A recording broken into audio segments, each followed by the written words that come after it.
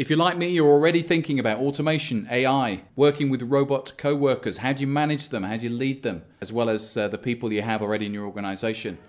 We'll be covering that and much more in today's podcast. You're listening to the Unexpected World of Business podcast, brought to you by Henley Business School. Welcome to the latest Unexpected World of Business podcast. And I'm absolutely delighted to welcome Professor Bernd Vogel, who is Director of the Henley Centre for Leadership. Hi, Bernd. Hello. We're talking today about the recently published Work 2028, Trends, Dilemmas and Choices Research, which Bernd was in collaboration with Deutsche Telekom, Detikon International and Henley Business School. So we've all heard about artificial intelligence, AI, automation, robot machines, the so-called fourth industrial revolution. And I suppose people listening to this podcast being concerned about the loss of jobs to technology and the pressing need for essential skills like collaboration and creativity. But I think reason for this podcast, you've got perhaps a more interesting take on this in terms of the research that you've done. Tell us about it. What did you do? Well, this research is really exciting, I have to say. It's one of those moments where you think yourself are really, really lucky that people come to you and say, this is what we want to do. And that was one of those moments. So what we try to do is, we know that technology is on a huge transformational scale approaching us as individuals and businesses. And so the three partners here, we were really interested how technology will change our work, will change things in society, will change things in leadership. That's what we were interested in. Work, society and leadership kind of all at the same time, right? Exactly, because they are coming together. And so with that, we really think that thinking 10 years ahead, which all its difficulties and might be vague, but really provides a good platform to start debate, to provoke, kind of be thought-provoking, and at the end also start activities today. We also know that, I think, and we're pretty open about that, that there are quite a few dilemmas where we basically don't know, but it's better to know that you're facing a dilemma and think about that and facing the paradox rather than not looking into. And that's why we hope that this really creates, thinking and a lot of controversies and debates, and then moving into, so what do we do about that? So presumably, there's some clarity in any research. You answer some questions, but you're kind of playing with the idea that we're comfortable to talk about these dilemmas. We need to be comfortable to discuss them, realizing that perhaps at this point, when we're thinking about 10 years ahead, there isn't a clear answer, right? I think that's a key one. When we started, we set out, why do we all expect these linear ideas coming, towards us? And I think it's just really, really helpful to say there's probably 2-3 different scenarios. Some are, competing against each other, and just embrace that, and then we need to make decisions. If we just assume there's one answer, but there isn't, I think that's not helpful, and that's not really what societies need, and I think early on, if you have time, then that's an ideal position to be in. Yeah, definitely. So you chose to, part of the research is to interview quite a mixed and diverse group of people, which obviously was something I noticed, and one was very, very pleased to see. Why did you choose those kind of people for their opinions? What kind of people did you look for to give you the insight? Well, I think it's always dangerous, from a business school leadership center perspective, to talk to the same people, same type of people. Yeah, that's the easiest way. You've got access. But I think, if we really want to talk about what's going on in 10 years, other people will be in these positions across society. So we said we need to talk to younger people. We need to talk to those people who are already what we call movers and shakers today, because probably some of those will be deciders later on. We talked across quite a few countries. And I think looking at a broad range of ideas really helps to unpack that, and that's why we kind of set it on people who are futurists, who are business deciders, who are politicians, people in have roles in society, at the top of organizations, in the middle, but also people who just started organizations, and I think that gives us a real fresh perspective from various angles. So lots of different angles. So let's pick a few of the ones that I think the audience would like to hear about. Talk a bit more detail in terms of some of the specifics. Hybrid workforce. The idea of managing and leading a hybrid workforce kind of looms large in the research. I think I know, broadly speaking, what it means, but give us some insight. Well, that's a really, really interesting field, and I think the argument is whether it's 10 years or we're already in the middle of that, and I think we have variety in there and realities, but for most it's pretty bit further. But the interesting thing is that managers, can ask themselves whether they actually manage or lead typically people as they were doing, or artificial intelligence based or cognitive computing actually provides through chatbots or other decision makers technology that's part of the decision making, part of the doing, and actually works hand in hand, if that's possible, with people. So then how do we kind of put that together, and how do we, in a way, I'm always saying, well, key thing about motivation people is, get 100%, 120% out of that, mobilize them. How do you mobilize AI? How do you mobilize robots in a way to do the bit of the extra mile, a typical saying that we have? How does that work? I think that's interesting. Then the other way around, we know that we go to work for all kinds of reasons, careers, income, fulfillment, but we also go there because it's a, socially interesting environment. Now, how do I work with my pal called AI? Does that provide empathy? Recognition? I think that's something interesting that will come up, and it's not because I think it will work together. So it's not that the technology will drive out everyone. So we have this mixed situation, hybrid, right? That's exactly that's the hybrid idea. Got to operate together, kind of seamlessly almost. But I like this idea of a pal called AI. That's an interesting concept. So, what do you see the implications of that for anybody thinking about managing and leading now?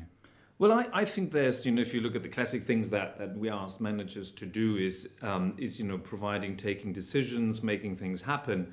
And I think that's where, we will see these hybrid structures.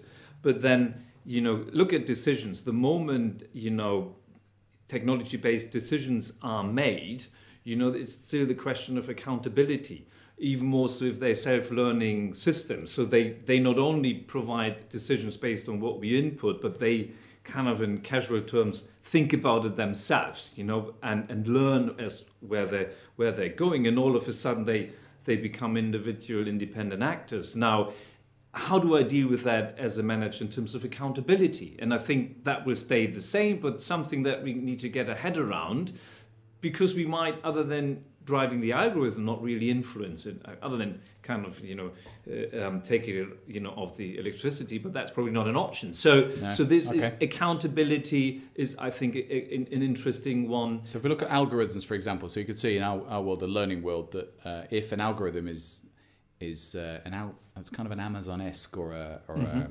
Spotify-esque algorithm is driving what people learn or what learning they're directed towards, then managers still would need to intervene to ensure that people are absorbing the right kind of learning, they're getting the skills and the mindset development that they would need. So if you leave it entirely to the machine, frankly, the capability developed is not necessarily what you want it to be. Other areas, perhaps second area that I thought was certainly made me think differently, it was episodic working. This kind of idea that I suppose I suppose for me it meant that people would work for an organisation or a manager or a leader when there was a mutual gain. So when there's value to them and value to the organisation too. But it's episodic. Say some more.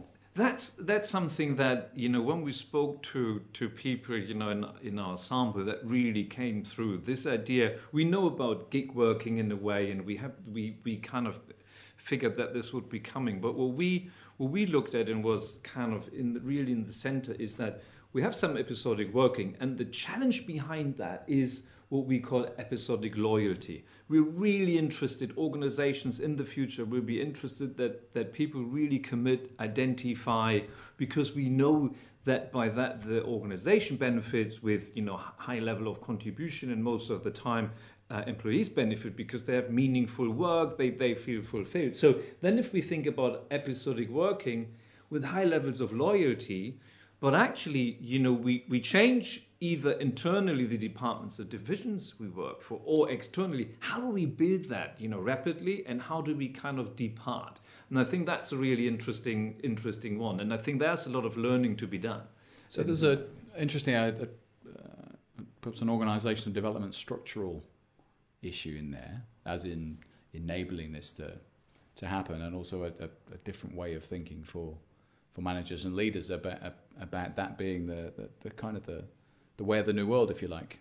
I think typically, on average, and I might kind of exaggerate a bit, but still today, if someone leaves an organization, the organization feels betrayed. And that's kind of the reaction that we often have in rare cases where it's probably different.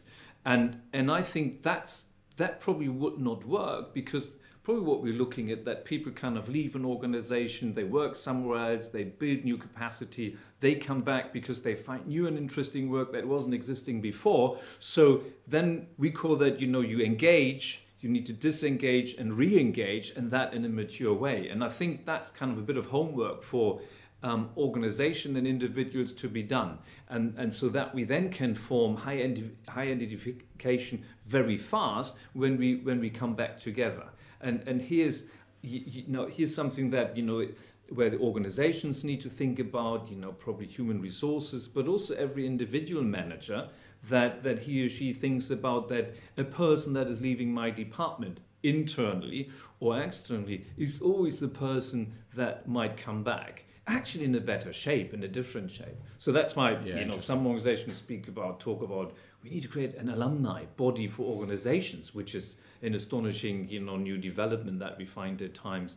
But it's about how do we sustain ongoing relationships with our current, previous and future people who might want to join us. It's a couple of interesting dimensions there, isn't there? So there's really the speed of getting the onboarding process. Yes. Somebody comes back in, that's key. You need, therefore, a friendly, civilized exit in case you might come back. But the bit you just hit on, why I learned so much in these podcasts, is that I hadn't hit on, was the need to keep in contact in the interim. So while they're not working for you, you do have an alumni, a network of talented individuals who will be growing their skills as they go, ready to perhaps to come back and add additional value when you have a different need, a different requirement, perhaps in a few months' time, but potentially even a few years' time, I presume. I think you could think about a few years' time. It's astonishing, every individual cares so much about its network, So, and we know all the tools how to do that. And organizations go there more and more, but still there's something about how do I connect or stay connected with previous employees over time. And I think that, there's some organizations that do that brilliantly, and some, are probably catching up. But it's around, if a person joins exactly like you said, how can we, if it's kind of like short term, we don't have a lot of time to kind of build in-depth, mature relationships to perform. And I think that's where actually people who have been with us are really interesting. Yeah, it's interesting. So it's not cold, is it? It's a warm relationship from the very start. Can I just pick up very quickly on something you said earlier, that how do we reconcile that with the idea of meaningful work? Because I suppose the the longer you are at an organisation, the more connected perhaps you are to the values of it and the intent of it and the mission, if you like, and the purpose. If we're shortening that, or we're making it more episodic, does that affect people's sense of connection, belonging, meaning? I think that's a challenge. There's a challenge in two ways. You could look at episodic work in a way, first of all, by choice or by force. We have a lot of work where people, just to make a living, have various jobs, one after the other, and they would probably like to stay longer. So, and here the question of meaning probably is secondary thought in the first place, and we have to acknowledge that. I think I'm really, really careful that when we look at these ideas, that at which slice and share of society we look at. So that's to be acknowledged. So that it might not be in the forefront, but it might be over time. If you have a bit more choice, and the question of creating meaningful work, I think actually the choice creates the meaningfulness already, because you go to a different activity, and by that you go to an organization, but you predominantly go to an activity which provides sense of fulfillment and meaning, which then in the bigger context organization, even supports that.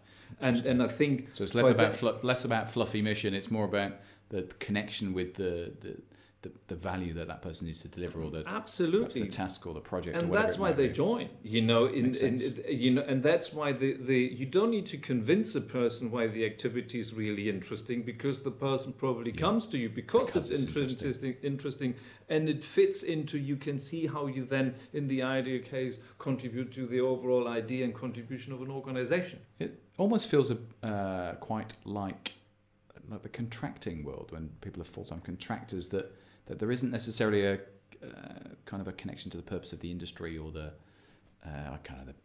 bigger end game, but they're enjoying the work that they do, which is adding great value in specific circumstances.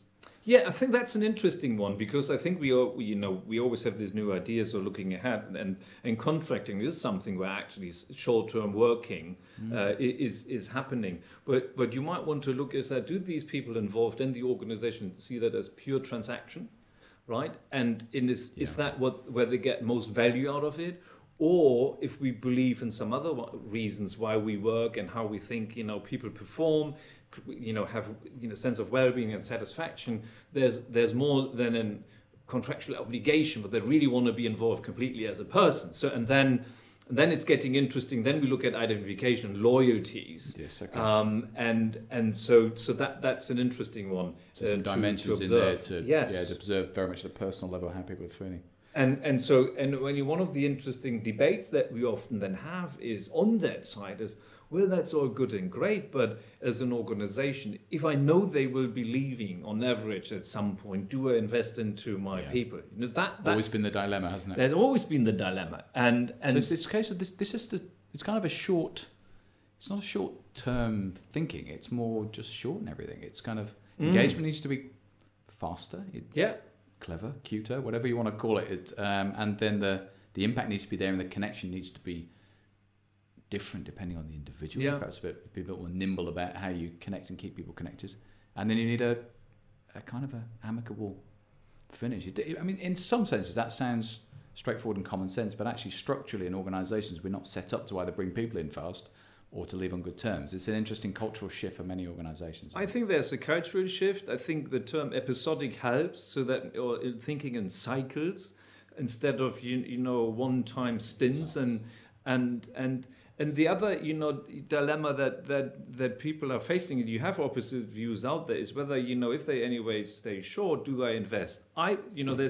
There's a view that organization will invest less in people, because why would I don't know how long they are there, and so that's their job. And there's the other position. You could say, well, probably I don't have a choice as an organization, because the best people that I get will expect development anyway and investment, even if they stay short, which is then even more speaking to the idea, well, then we really need to make sure that we kind of get back our investment later on in various ways. And the third element is that just naturally says speed up the important developments, so that they get it soon, quickly, fast, exactly to hit the ground running. Just going to move quickly to perhaps the third area. We've heard of the gig economy, which listeners will know, I'm sure, gets its name from each piece of work being akin to an individual gig. What's gig leadership? Well, so when we listened into what the people we interviewed said, the overall assumption is that leadership as well, and there's a bit of thought already for quite some time around that leadership moves away from equaling one person with leadership, but there will be many more people involved in creating direction, alignment, commitment, involvement, and performance, and making sure that this happens. So it's going away from one person to multiple people involved, which then means actually in practical terms that some of these functions that managers typically do will move between a group of people depending on their strengths, depending on match with context. And by that, we could think about that leadership as rotating or similarly episodic. And that's and that's why we kind of coined the idea that why don't we think about it as gig leadership, where the interim idea around leading becomes the permanent idea, and that's true. So that's, but and the interesting thing is, and accountability probably stays the same.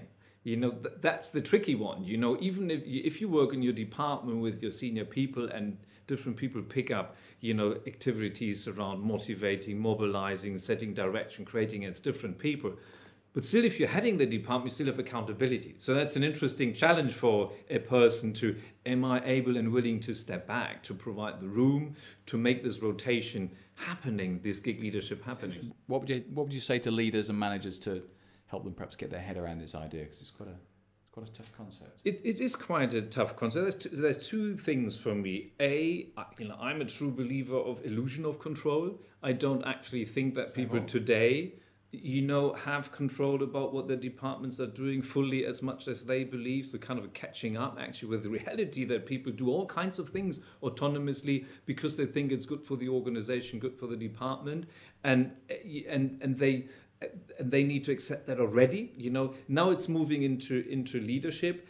So two streams probably that we face there that will support that is technology, as we discussed before, will open up leadership, communication, decision activities way more transparent. We know organizations that mainly today commute through platforms, where everyone can read everything. We know organizations that videotape every team meeting and that's afterwards available to entire departments. So we have a huge level of transparency in what leadership and how leadership is happening, and that will just grow. So by that already you have full transparency, a lot of more transparency, and people can get involved way more open. The second one is we also have people like to contribute to core dilemma and things. So it is already way more shared. We have, less status difference. They are still there. So people get more involved already naturally. So we're on that momentum. And then the next step is to say, well, how do we think about that a bit more strategically and tactically and say, could we think about gig leadership? So it's happening. Interesting. So you have an illusion of control anyway. That's an interesting thing to accept, isn't it? You're probably in control of less than you thought. Yeah, no, absolutely. I was just trying to perhaps draw us to a close, just a summary. So we talked about hybrid workforce and love the idea of managing people and your PAL AI. That's an interesting concept. We'll have to wrestle with that. Episodic working and how that affects loyalty. So we talked about quicker onboarding, very individual engagement with people during, and then leaving on good terms. But I love your point about having an alumni. So what happens in between when people don't actually work for you? It's that's an interesting piece for people to think about. And then gig leadership, this comfort with rotating. It's not really in the chair. It's not as clumsy as that at all, is it? But it's comfortable with the illusion that you perhaps don't have as much control as you thought, needing to shine through others, but also the decision making happening elsewhere. But with you ultimately taking responsibility and accountability for kind of everything that happens on your watch. Interesting, big ideas, aren't they? So, Bernd, I'd recommend people read this one. So, where do they find it? So, you can find the report on our Hanley Center for Leadership website for download. All the information is there. And like we said, it's for sharing. It's for working. It needs to sweat. So, please download and think about and take action. And you will also be able to find a link to the research in the podcast description. The trends and issues, the way you describe them in the report, I'd recommend everybody reads it. I think some of the language is pretty evocative, quite emotional, quite good, gets people to think, so I'd certainly recommend it. Thank you very much indeed. Thank you. Pleasure. I'm Mark Swain, and this has been the Unexpected World of Business podcast. Thanks for listening. Speak soon.